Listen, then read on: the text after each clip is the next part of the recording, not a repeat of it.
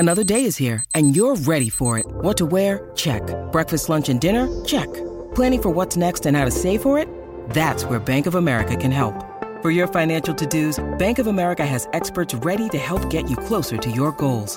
Get started at one of our local financial centers or 24/7 in our mobile banking app. Find a location near you at bankofamerica.com/talktous. What would you like the power to do? Mobile banking requires downloading the app and is only available for select devices. Message and data rates may apply. Bank of America N.A., member FDIC.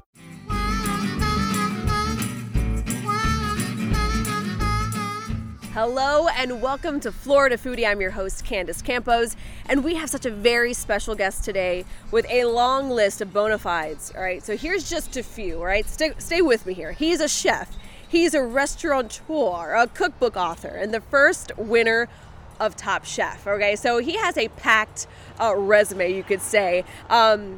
Again, he's the first winner of Top Chef All-Stars. He just opened his first Florida restaurant in Orlando, and he is now appearing on a brand new show alongside, who else? Chef Gordon Ramsay. We are so happy to be joined today by Chef Richard Blais. Thank you so much for joining me. Oh my gosh, thank you for having me. So out here, outside, you know. in nature, I love it. Yeah, you know, that's what we call just the pandemic, switcheroo. I love it. It's Chefs in the Wild. I like it. It's a new thing that we're starting. Sorry, I pitch a lot. So I'm pitching this show where you and I are out in the wild finding food in Florida. I mean, I think if you ask me, I think that's the next show. Let's do it. Let's do it, right?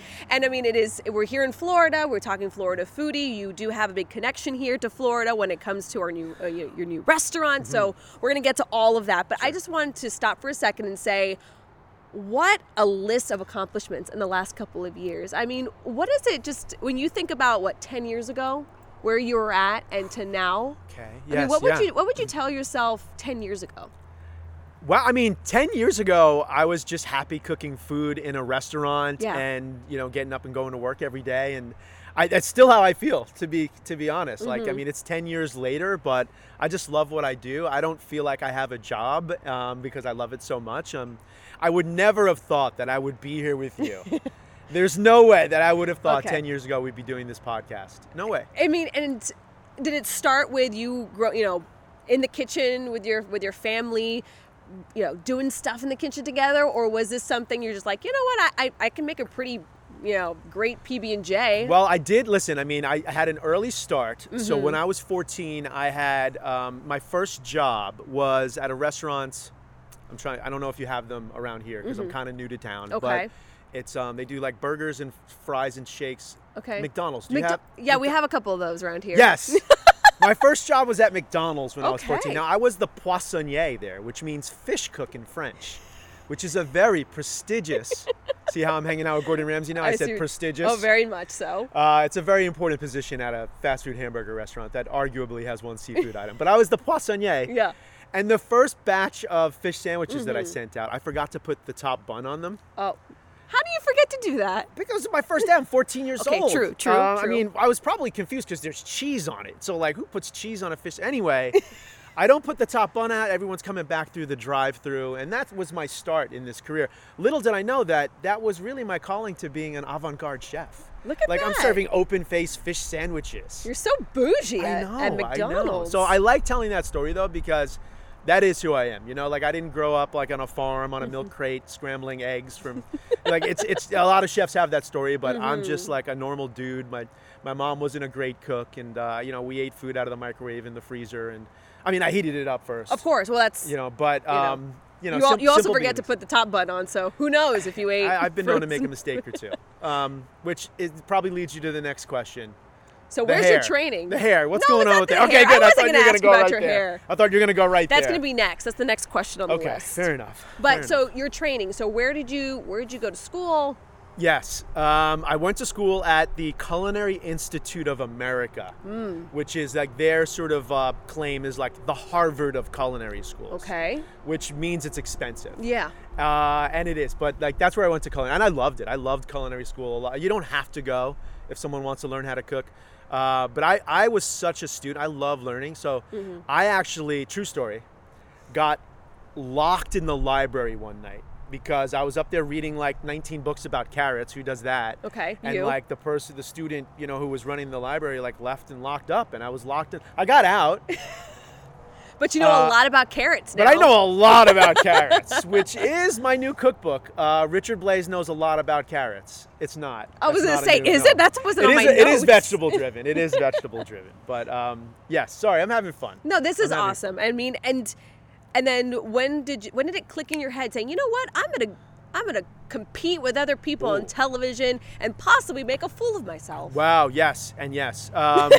Never would have thought about it because, again, I'm old and like reality show competitive cooking just started like when I started cooking. So I love that because, you know, I never got into it to be in front of a camera or to cook competitively or judge or host TV shows. It just happened naturally. I just loved cooking food and making people happy. And I realized that it didn't feel like a job. Like I could work 14 hours on my feet, cooking food in crazy conditions, and was happy to go back the next day at 7 a.m. So, but no, never would have thought that I'd be competing and making a fool out of myself most time. Not today. Yeah. And you know, we always say, you know, you have a face for podcasts when, you know, but you have a face for TV. Oh, I thought you were talking about me. Like we always say about you. No, I didn't say that. But you are now, like, you're now a host. Yes. I mean, so how is it working with Mr. Ramsay himself? Oh my gosh. I mean, I've been blessed to work with like the legends of the celebrity chef world, whether it's Gordon or Guy Fieri or Rachel Ray, and they're great because they work so hard. You know, I think I was the chef like, you know, 7 years ago who would tell my staff like, you know, I don't know about Emeril with his BAM and his TV shows and like real chefs are in, and then I realized like how hard it is to do what Emeril does, what Gordon does, what Guy does, and I just learned from them. So Gordon's amazing. They all are amazing. They get up and they work so hard. And anyone who thinks that it's easy, you know, cooking on TV or hosting a show or you know, being an anchor or doing the weather, whatever it is, it's hard work. So I've learned a lot from whoever I'm around, but Gordon especially. He's so intense. He is so intense. I shared this before we jumped on that he just sent me a text message and he was like, "Go find some hair gel." Like that's how intense it is working with Gordon. You have great hair.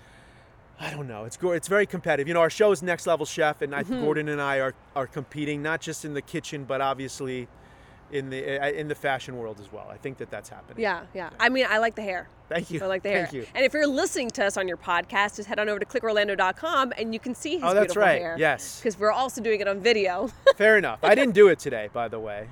It's just, you just woke up like that. Yeah. It's people are saying on Twitter. That's my favorite thing now after the show airs, to find out what people are saying about the hair, because, you know, people are kind. Yeah.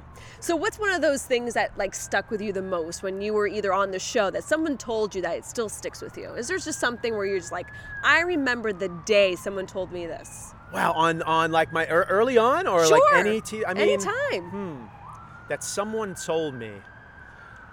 I mean, not really. I think really though, like coming up as a competitor on shows, it was really the ability. Well, actually, no. I will share this. One time, this was before his passing, Tony Bourdain. We all know Tony Bourdain. I love Tony Bourdain. He wrote the open for my first cookbook. And one time after Top Chef, after I did a couple things with Top Chef, continued on with the franchise, Tony Bourdain came up to me and he was like, "Hey, when are you going to get off the Top Chef teat?" Okay. Sorry. And here he is. And here is Tony. And the wind blows. And I just thought like it was really like, you know, just giving me sort of advice on like, hey, you know, you can do so many things, and like, I don't know, that's something that always sticks with me just because I have so much respect for him. He's such a legend. Yeah. And he, you know, and he was like, hey, you know, you basically telling me like you can do other things too, not just this one show, which is great. Right. I'm blessed to be a part of it. Yes. But yeah. When are you going to get off the Top Chef teat?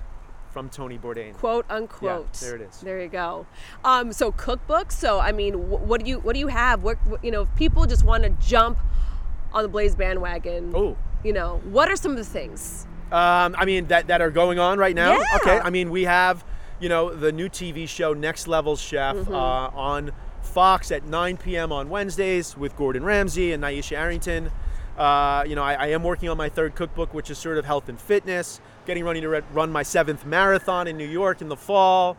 And we have this new restaurant in Orlando called Four Flamingos at the Hyatt Regency Grand Cypress. And just, I mean, it sounds like a lot. Yeah, it does. It's fun. It's okay, all fun. Which is exactly why I wanted you to talk about Four Flamingos. Why the name Flor Flamingos? Man, it's kind of a long story, but like the more mature, I was gonna say older I get, the more mature I get. Yeah.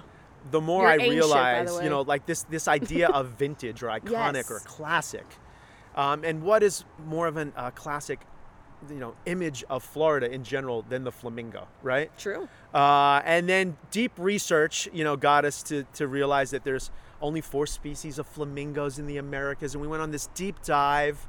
And they're only in the Americas and the Caribbean, South Central America. And that's kind of where the food angle is as well at 4 Flamingos. Yeah. But at the end of the day, I just love flamingos. And I want the restaurant to sort of evoke these like vintage images, you know, like when I first visited Florida as a native New Yorker, you know, and my mom jumped out of the rental car and grabbed an orange tree illegally, most likely. Most likely, yes, from a farmer.